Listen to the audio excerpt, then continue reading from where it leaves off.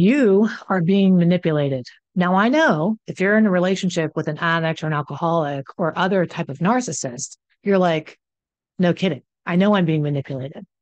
But I'm going to talk with you today about the sneaky ways that you're being manipulated that you don't even realize that you're being manipulated so that you can take your power back and have the healthy, happy relationships you deserve. I wish I had music right now. Like just cue the music, bring up the sound and cue the fireworks because some truth bombs are about to go off. So I got so fired up about this sermon that I want to deliver to you today about how you're being manipulated. I made some notes because I really didn't want to forget anything. I'm Heidi Rain, by the way. If you're new here, welcome home. This is Addiction and Codependency Breakthrough, where I give you this sanity and a strategy and a support that you need to deal with the addict, alcoholic, narcissist, or other toxic person in your life so that you can get your life back. So the first way, okay, there's going to be three things I'm going to tell you. The first way that you're being manipulated more than you think is because even though you know the addict or an alcoholic is lying to you, like you keep asking yourself, you say things like, just tell me the truth.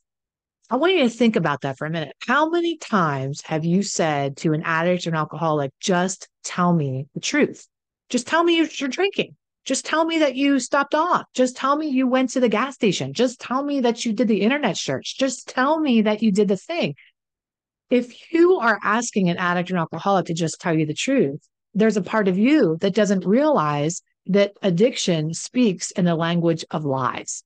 And that's how you're being manipulated. A person who understands when an addict opens their mouth, who's actively addicted, that the only thing that can come out is a lie, you stop looking for the truth in the land of lies. You restore your sanity back. But here's how it speaks to you in ways that you actually believe it. Here's how addiction talks to you in the land of lies. It'll say things like, I'm doing better.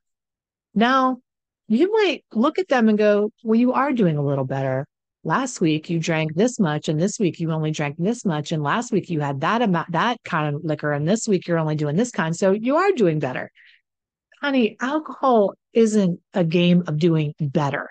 It's like if I have Alzheimer's and one day, I'm losing my mind. Okay. But one day when I have the Alzheimer's, I remember your name and I'm like, oh my God, you're my sister. I see you. Wow. It's all coming back to me now. Do I magically not have Alzheimer's anymore? No, I still have it. It's just my symptoms are a little less severe that day. If I have cancer and one day I'm like, I'm doing better today. Do I magically think the cancer has disappeared? No, I know logically I still have cancer. And so I just know that, hey, today is not as severe of a day as my symptoms as it was yesterday. And the same is true with addiction and alcoholism. I'm doing better today is a so the fuck what? You still are actively addicted. It doesn't matter if you drank a lot of it or a little bit. So you get manipulated, you see, when you fall into that lie and you go, oh, yeah, they are doing better today. No, they're not. The only way they're doing better today is if they're actively working a recovery, and sobriety is the bare minimum. Another thing we believe, a lie that we hear that addicts tell us is how you get manipulated is they say things to you like, I can control this. Maybe you have a really strong personality. I just got off of a session with a couple where I was working with a couple because he had just got out of treatment and I was setting up a boundary with them, like a plan B, right? For like, hey, what are we going to do? Okay, plan A is that you get out of treatment, you do the damn thing, you're doing great. And I was supporting her as the wife to say, well, what's plan B? And he was so angry, he didn't even want to go there. Well, I'm not planning to fail. I can control this. I'm not as bad as everybody else I saw. I went to treatment and I saw people that were really bad and I'm not as bad as everybody else, and got really angry and pissed off about that. But here's the truth. That's the language of addiction. The lie is it's not as bad as I think it is. The lie is I can control it. But we get manipulated when we believe those things. Oh, maybe you can control it. You're a really strong person. You have motivation. I mean, I can look at you and know you're motivated and have motivation. You're a strong human being. You're like really powerful, of course. But addiction doesn't care how powerful you are. It doesn't care how resolved you are. It cares how deep into recovery you go. not how much you want to get sober, but how much you work to get sober. Want and work are two totally different things. They say things like another lie that you get manipulated by is when somebody says, I don't even want to use or drink. Well, maybe today you don't. Congratulations. I don't want to eat French fries today either, but I know next week I will. It's common knowledge that I know that eventually I'm going to crave that thing that has been a part of my life for so long. And so will the person who's addicted. So, just the first thing, I know I'm coming at you like a fire hose today, but I want you, why am I doing this? Why am I speaking so passionately about this? Why am I so fervently trying to help you see the ways in which you're getting manipulated and the ways you don't even realize? Is because when you get manipulated this way, when the addict or alcoholic says to you, I'm doing better today. Um, I don't even want to drink. Wow, I can control this. And you want to believe it.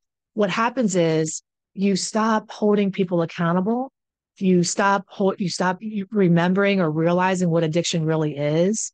You fall into this haze of like delusion yourself. And then now, especially if you have kids in your household, if you're falling into this manipulative delusion and you're under the influence yourself of these lies, then you're not going to be a good support system for your children.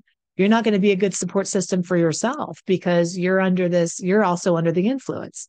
And that's what manipulation is. Manipulation is intoxicating. When I hear it, I want to believe it, right? I want to believe it so badly that it intoxicates me.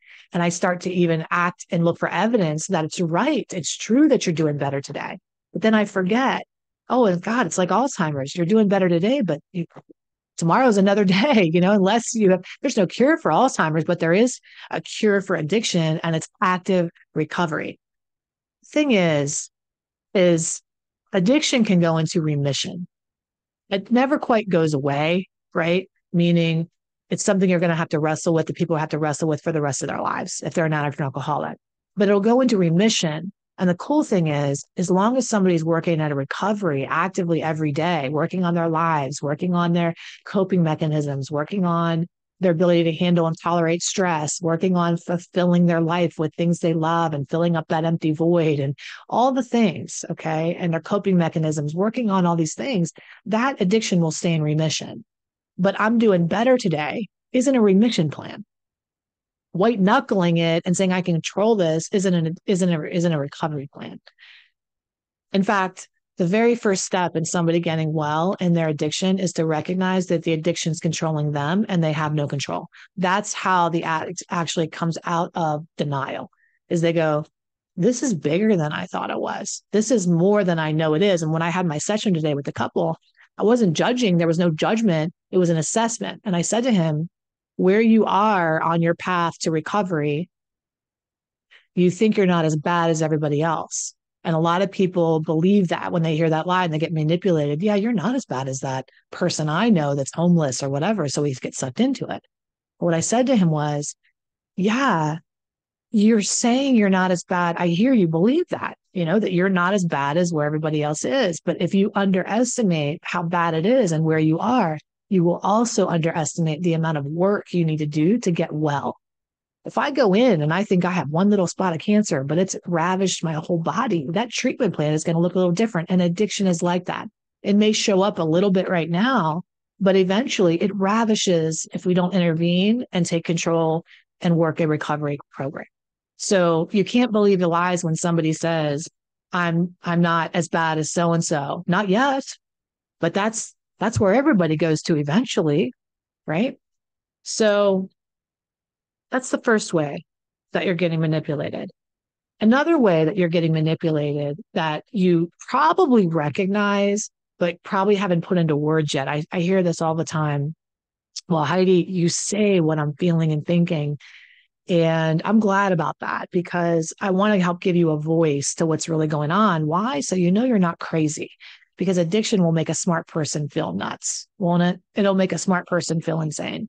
And so I've got you. You're not crazy. You are feeling what you're feeling. You're seeing what you're seeing. It is what it is. And it's probably worse than you actually think it is.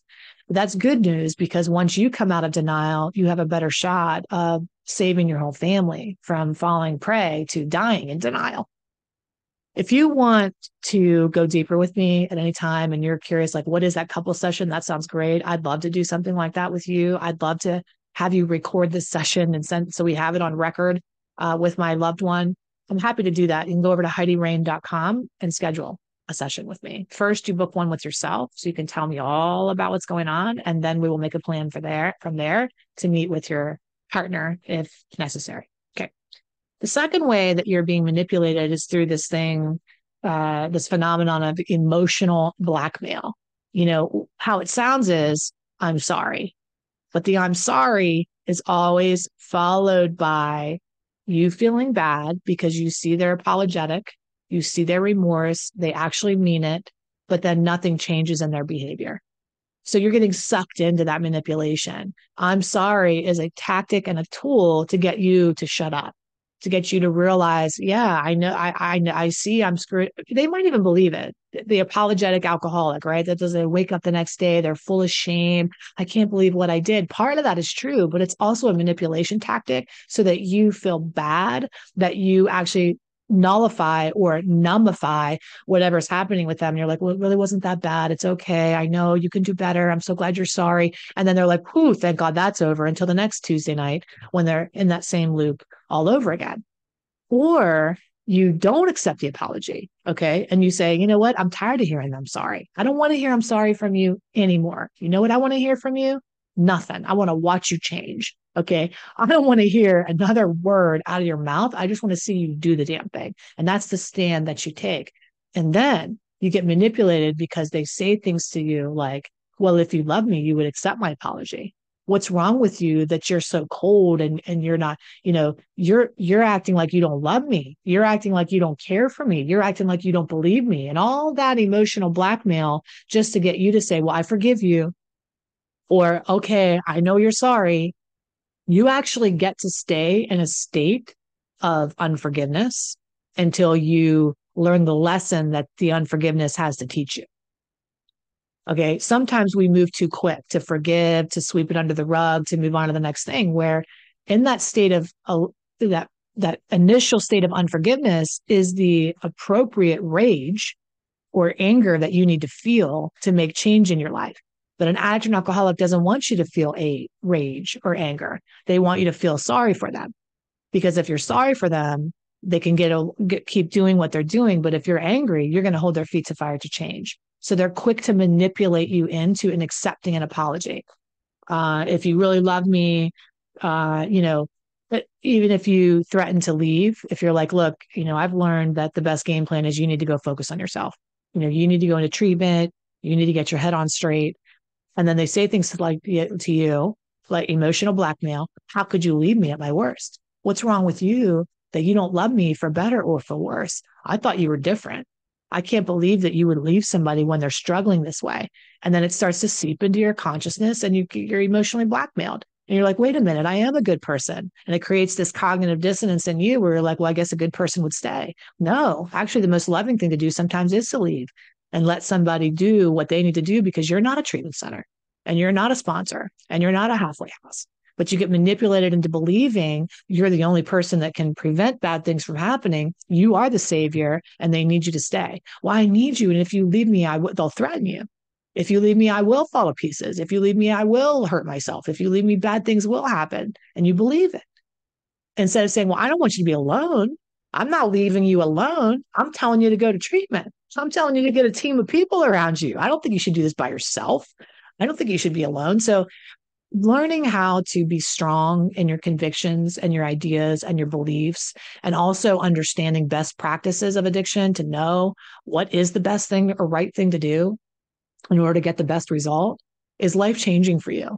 Because I know you're constantly second guessing yourself. Is the right thing, especially if you're in a relationship that has religion involved, not necessarily spirituality, but like a conviction, like what's the right thing to do? What should a wife do? What should a husband do? What's the righteous, godly thing to do? And I'm saying all this in quotations because we have carved out in our society, we hold religion against people and use it as a tool so they tolerate abuse. Well, you should tolerate the suffering because a good Christian would. I mean, I could go on and on about how we succumb to this manipulation that's above and beyond even the realm of what we think it is, of how much we're being manipulated with the right thing to do. But if you work with somebody who knows these insidious lies, who understands addiction and codependency and how you fall for it and where you get sucked in, then I can help you stand strong in what you believe in and deliver it in the most loving, compassionate, kindest possible way so that you know the boundaries you're setting are right, the way you feel is okay, you are justified in all of this, and what's the best practice to move forward. Again, I just, go book a session if you feel like you need some strength and you need some courage and you need some sanity and you need somebody to tell you, yeah, you're not crazy. The other thing, that way that we get manipulated, this last way is probably the worst way, and I've just seen this recently in one of my sessions. And I'm going to put my book away there, bend down, because I'm just trying to get serious. Because this has pissed me off so bad that I need to share this with you, and I need to like have space to get angry. So put my stuff away, put my book down, get here. How an addict or an alcoholic will manipulate you is by using a tactic that's like the red herring tactic. What is the red herring tactic? Well, a red herring is a bird that is very beautiful, right? And distracting. When a red herring flies by, all you can see is a red herring. You don't see anything else. You just see that bird flying by. A red herring is a distractor. It's a distracting technique to pull you out of what's really going on, to look over here. It's like when a magician does a trick and he doesn't want you to look at the hat. And so the red herring is, look at my hand over here so you don't see what this hand is doing under here. Okay. So you get that? All right, let's go with this for a minute. Red herrings are like in a murder mystery when everybody's looking at the maid. All clues are pointing to the maid, but it's actually the butler that did it. But they did such a good job of like pointing at the maid. Okay. The magician did such a great job of waving his little weird hand around that you didn't see the bunny struggling to get out of the thing. Okay. So it's trickery. When I tell you it's trickery, it's trickery. How does this trickery work in your marriage? Through half truths and red herrings. Meaning, I know there are other problems in the marriage and in the relationship. One of the ways, this came up in a session the other day.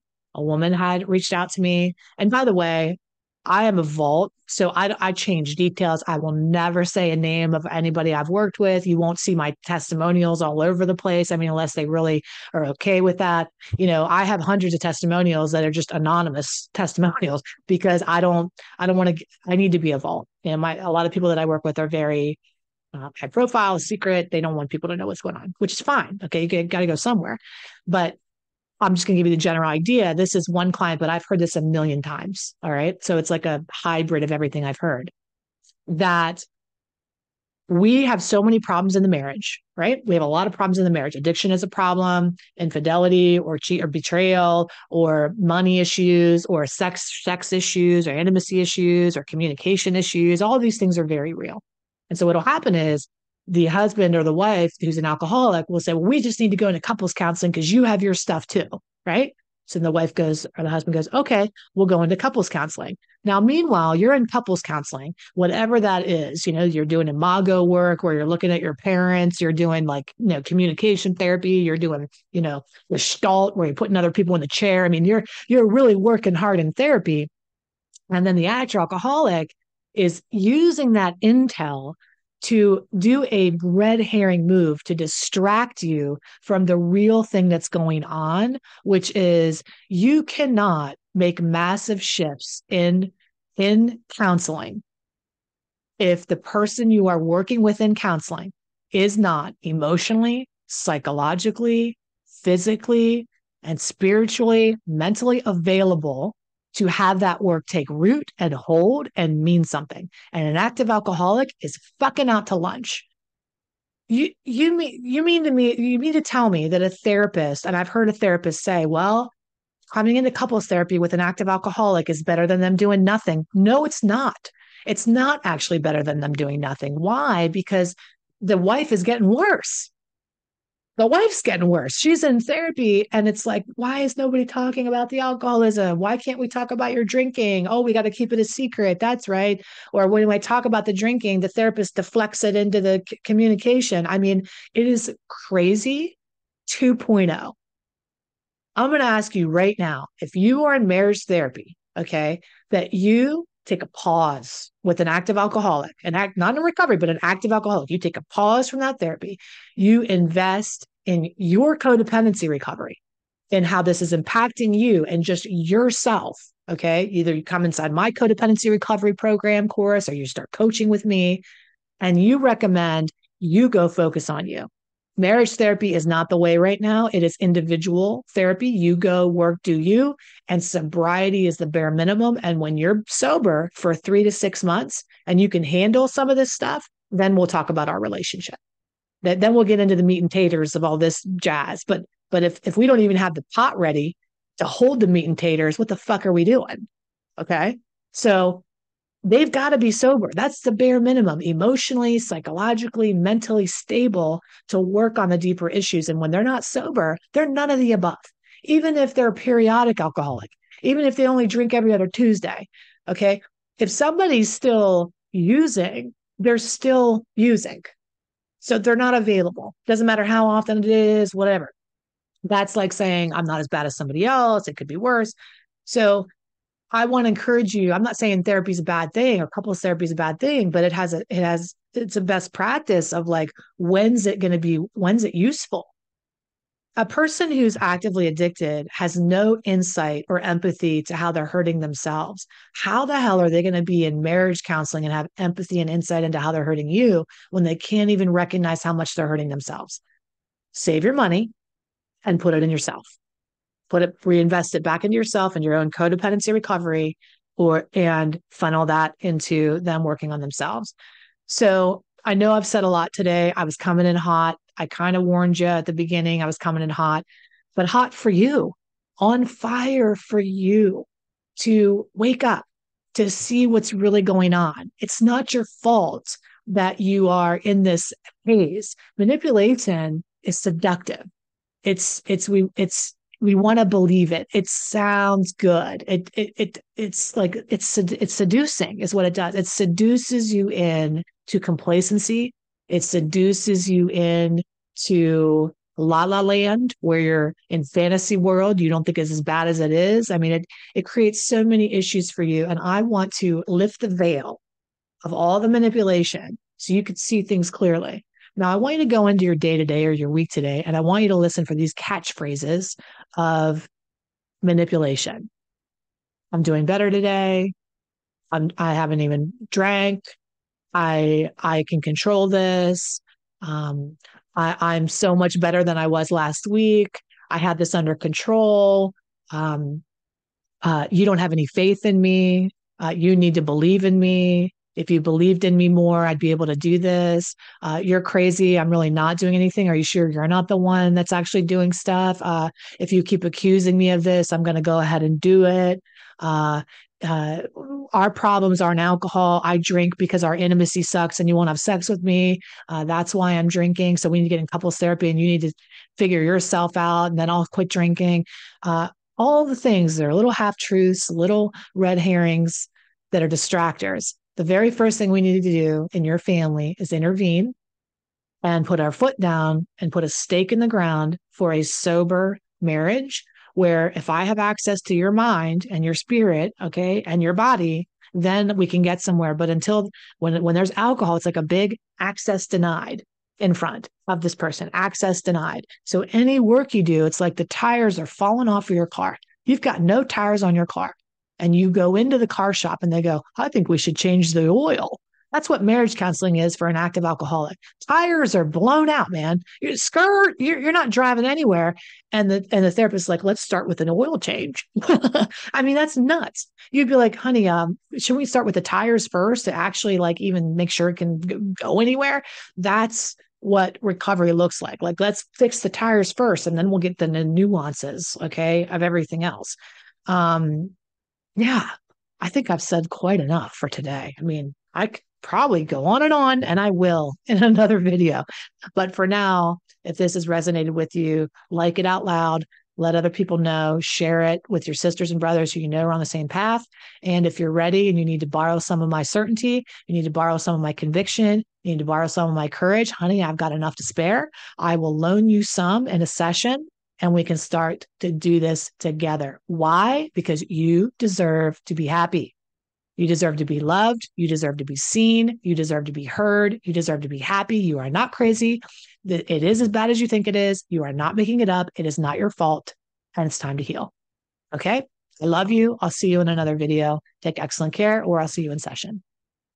Also, if you want to start your healing now, but you're not sure about starting with sessions, you can go over to my site where I have courses that are self-study. So let's say you want to dip your toe into the water and you want to start learning about this stuff before you book a session, you can start with the recovery course, which is, just watch it at your leisure. That's over at HeidiRain.com too. Okay. I love you. Take excellent care and I'll see you soon. Bye-bye.